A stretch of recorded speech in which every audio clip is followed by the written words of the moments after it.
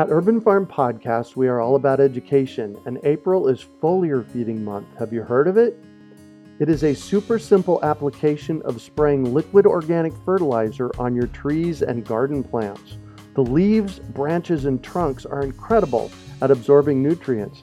And if your soil isn't great or your pH is off, foliar feeding is a quick and long-lasting fix to get your plants the nutrients they need. Want to learn more? Join us for our free online webinar on how to apply this amazing process to your gardens and fruit trees. Visit urbanfarm.org to sign up. That's urbanfarm.org. Greetings, urban farmers, gardeners, and healthy food visionaries. Farmer Greg here, and welcome to episode 522 of the Urban Farm Podcast, where every day we work to educate and inspire you to become part of your food revolution. Today on our podcast, we have a fun new interview with a little agricultural-inspired fiction where the power of plants' fragrance is steeped in mystery and danger. We're talking with Karen Hugg about The Forgetting Flower. Karen is the author of The Forgetting Flower, a literary thriller about dangerous plants in Paris.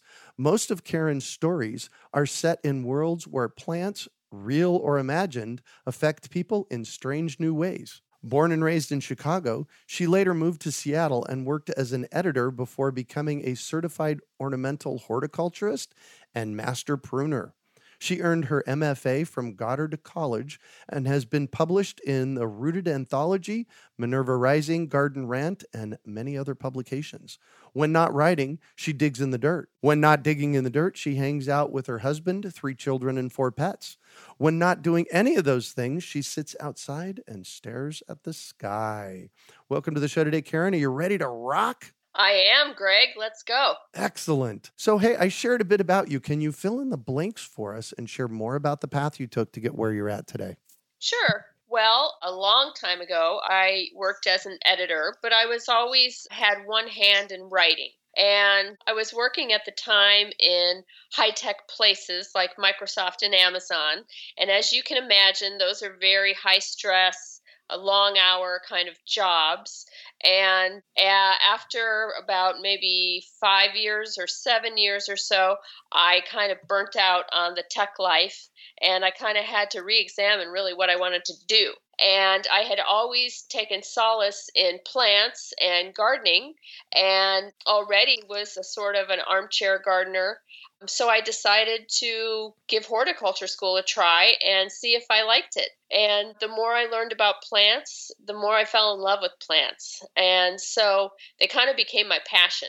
And I ended up opening my own little gardening business, a one-woman show with a truck, and I designed and maintained people's yards for a good 15 or so years. Wow. But I'm in Seattle, so you can imagine that it rains all winter, which it does, and so gardening season is slow in winter.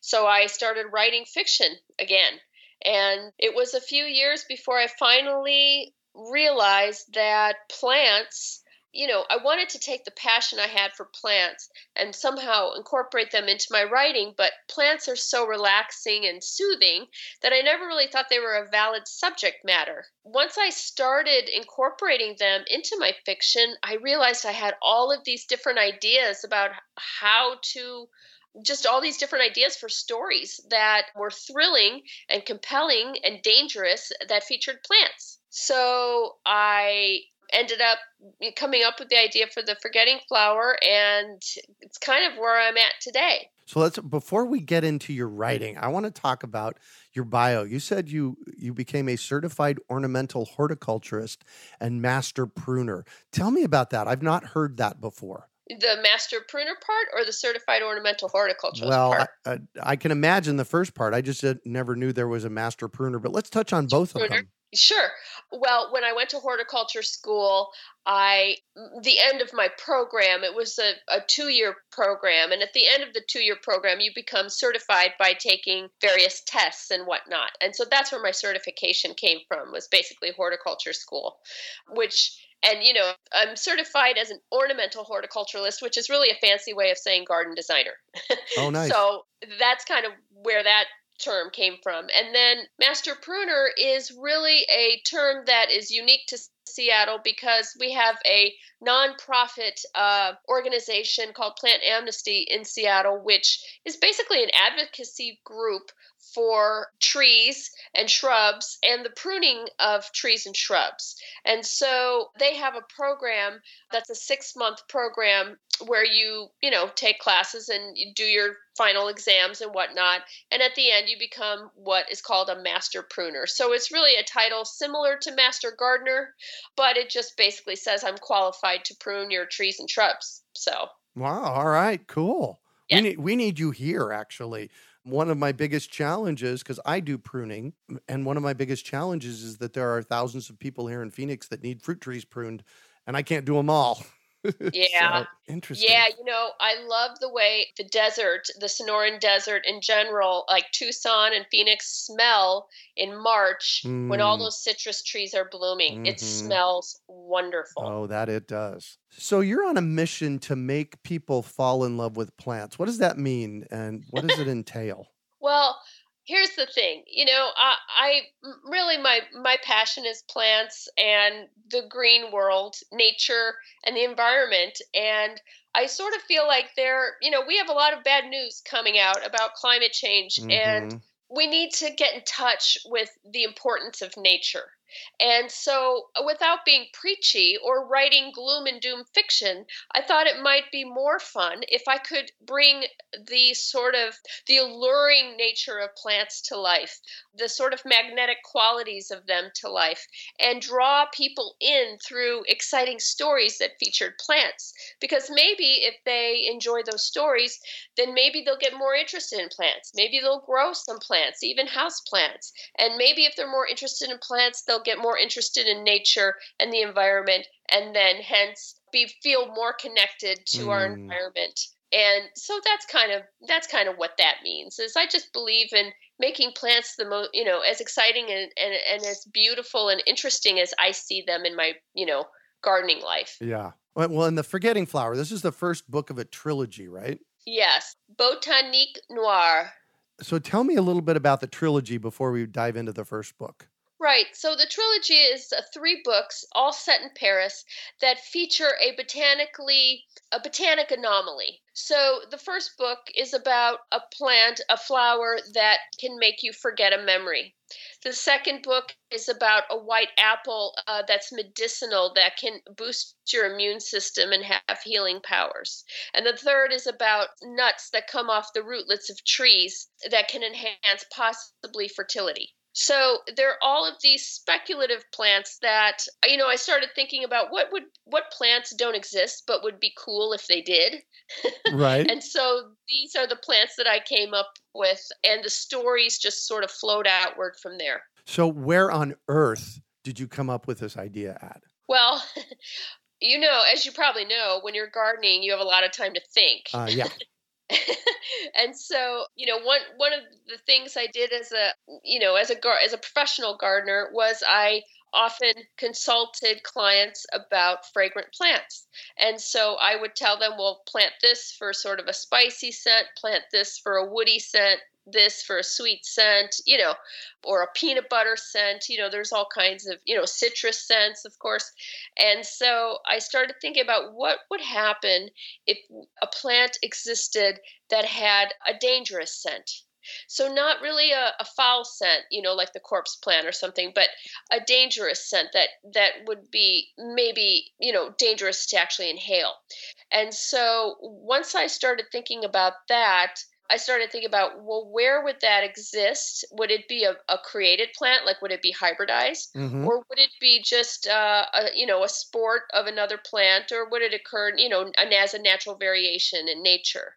And so as I started asking myself those questions, I started answering them with the most logical sort of answer I could come up with.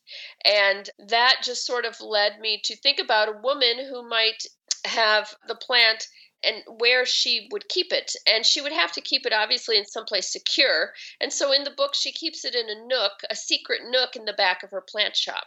But the problem is, in the beginning of the book, someone has gotten into that nook and used the plant. And now that person is dead.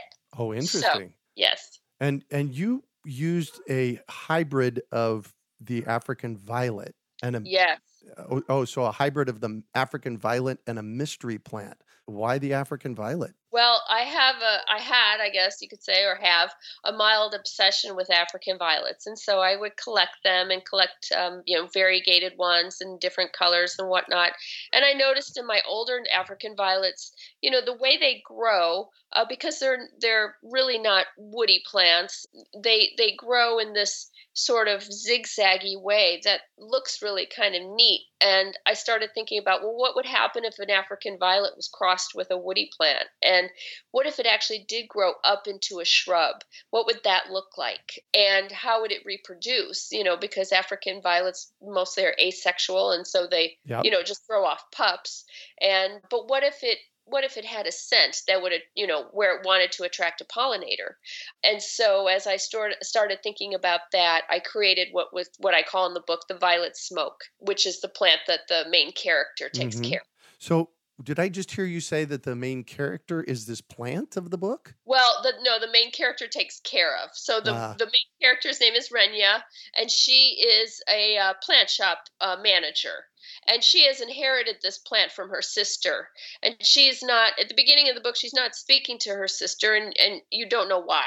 But it might have to do with the plant. Interesting. And you chose Paris rather than a small town because... Oh, well, when I was in high-tech life, I actually worked in Paris for about a summer and then some, and I fell in love with that city. I mean, I had always sort of loved Paris, but when I actually got a chance to live and work there, it became just a regular city to me, and I still loved it despite all its flaws. So Paris to me is sort of like a fun place to dream and, to go back and visit it. And just, I love French culture and French people. Nice. Well, and it is definitely a cool city. That is for sure. Yeah. In looking online, you've written several books. First of all, this was the first one of a trilogy that's coming out, but you have a couple other books. Tell me about them. Well, I have another book, and it's actually what I call my bargain book, because it is not part of this trilogy, but it is about a tree. It's called Song of the Tree Hollow, and it's about a young woman who comes home to help her mom care for their sick cat while her mom is in rehab. And the cat dies and actually is revived by the vet. But after the cat's revived by the vet, it keeps running down into the backyard ravine and wants to go to this one tree. And the young woman who takes care of her cat, her name is Vero. She realizes that when she touches the tree, she hears a hum from the tree, and she can't figure out why. And so the mystery of the book is, why is the tree humming? What is it trying to tell her?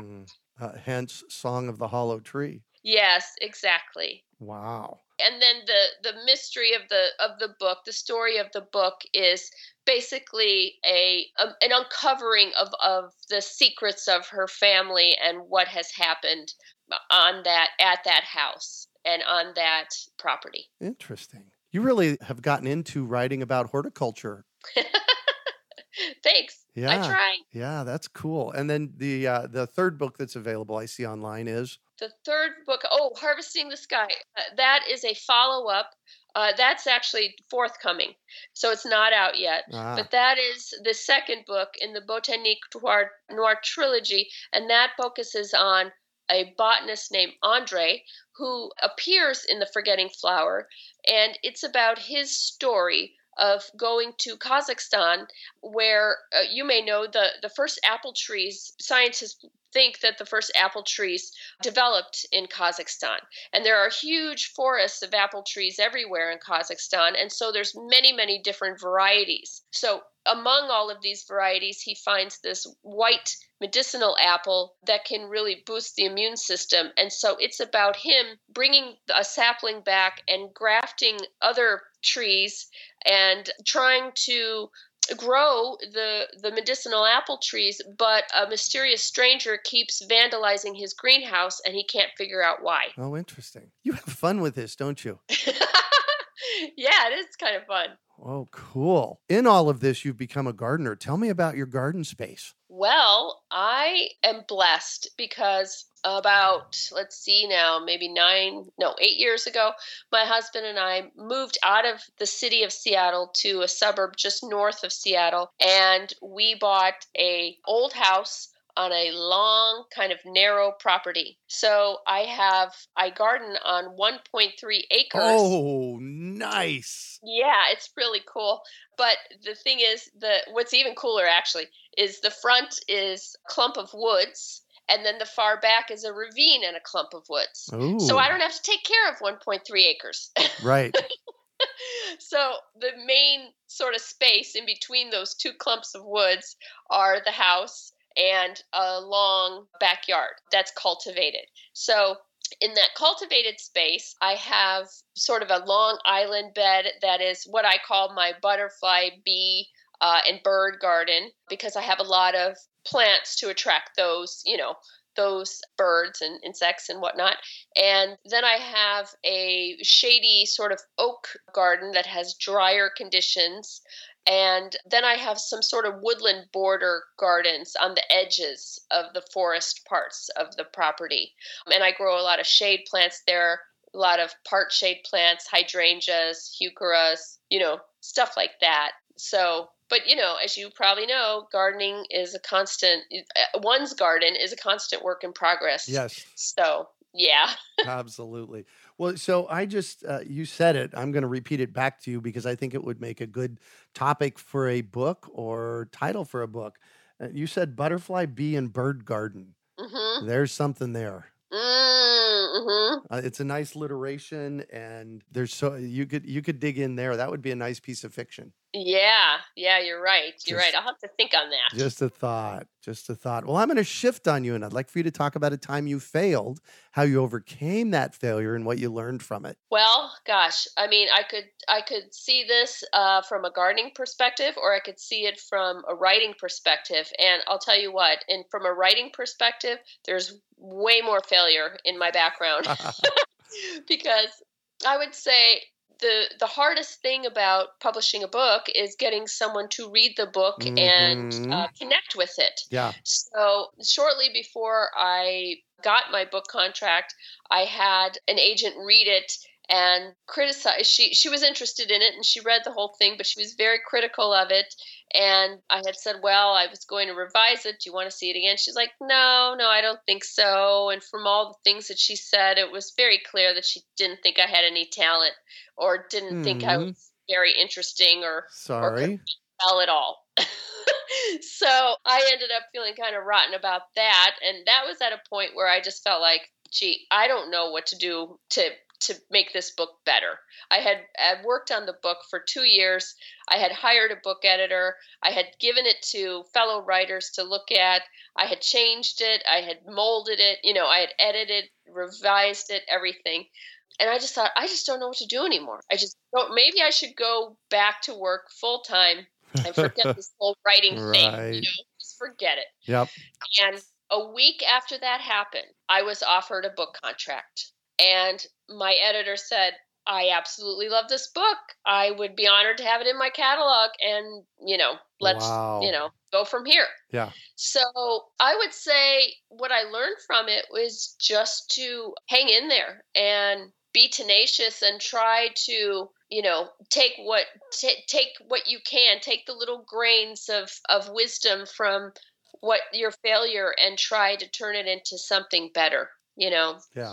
Because you never know what the future holds. Right. So excellent. And what do you consider your biggest success? Well, what do I consider my biggest success? That's really interesting. I guess just publishing my book and being able to share this vision that I'm talking with you about with the world. That's an honor to me. And it's an honor that people would actually read my stories and have my characters live in their heads and have opinions about them, and people really get into it. And so that is such a blessing and an honor. So I guess I would say my greatest success is publishing this book and being able to share my excitement about plants with readers. Yeah. Well, and I love that you're doing this because it connects people back to plants and then nature. So good on you for that. Oh, thanks. And what drives you? that's a really good question, especially in the dark of winter.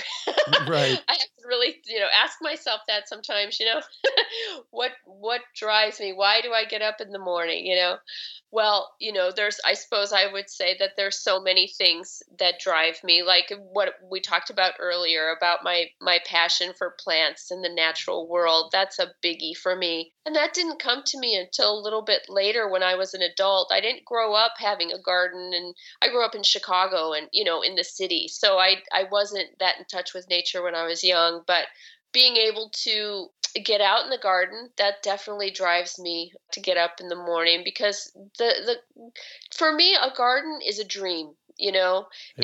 It's really it's probably the most relaxing place I can think of.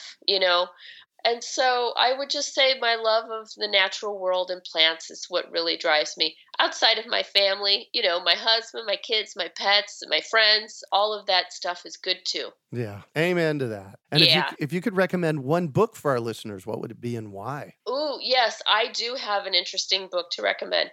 So there is a science fiction writer named Sue Burke, and she wrote a book called Semiosis. And this is a story that plant lovers would be interested in, because this book is about a colony of earthlings that go to another planet where there is life, botanical life, ecosystems that are similar to Earth's. There's oxygen and plants and animals and whatnot, but it's slightly different. And the planet has been evolving for a lot longer than our planet. And one of the outgrowths of that is that there are sentient plants. Ooh. So, yeah. So there's a bamboo, a huge stand of bamboo that actually can think and communicate with the humans through his markings on his bamboo stalks. And so what she does so brilliantly is she narrates his perspective. Certain chapters are narrated by Stevlin the bamboo. And so you get to sort of hear his thoughts. He takes in the water, he makes his food. She really is great about kind of portraying the chemical reactions that happen in his vascular system.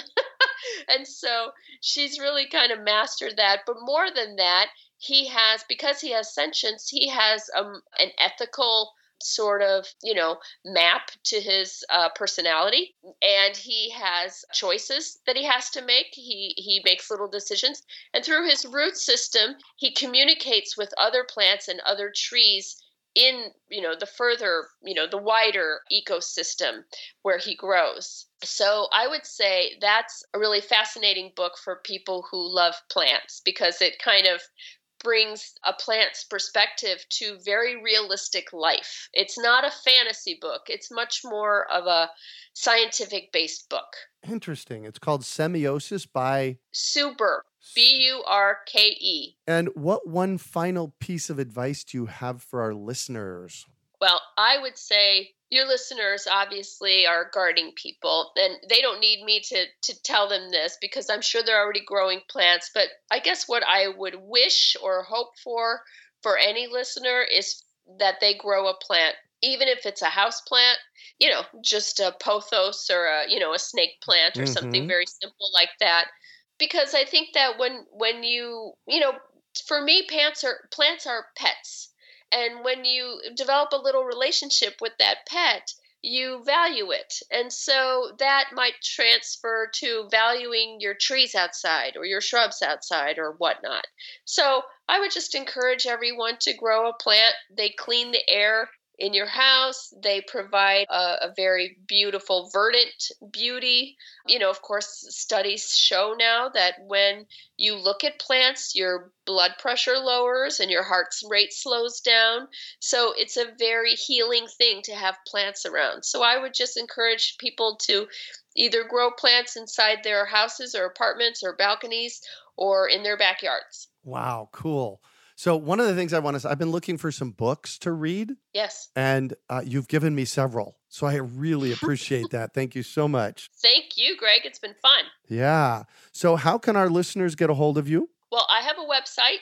It's KarenHugg.com. That's KarenHugg.com.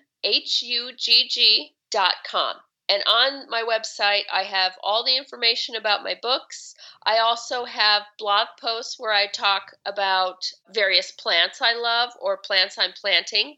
So I have a section for gardeners, I have a section for readers, and I have a section for writers. And I have a little section for people who like Paris and France. Nice. Well, thank you so much for joining us on the show today. Well, thank you, Greg. It's been great.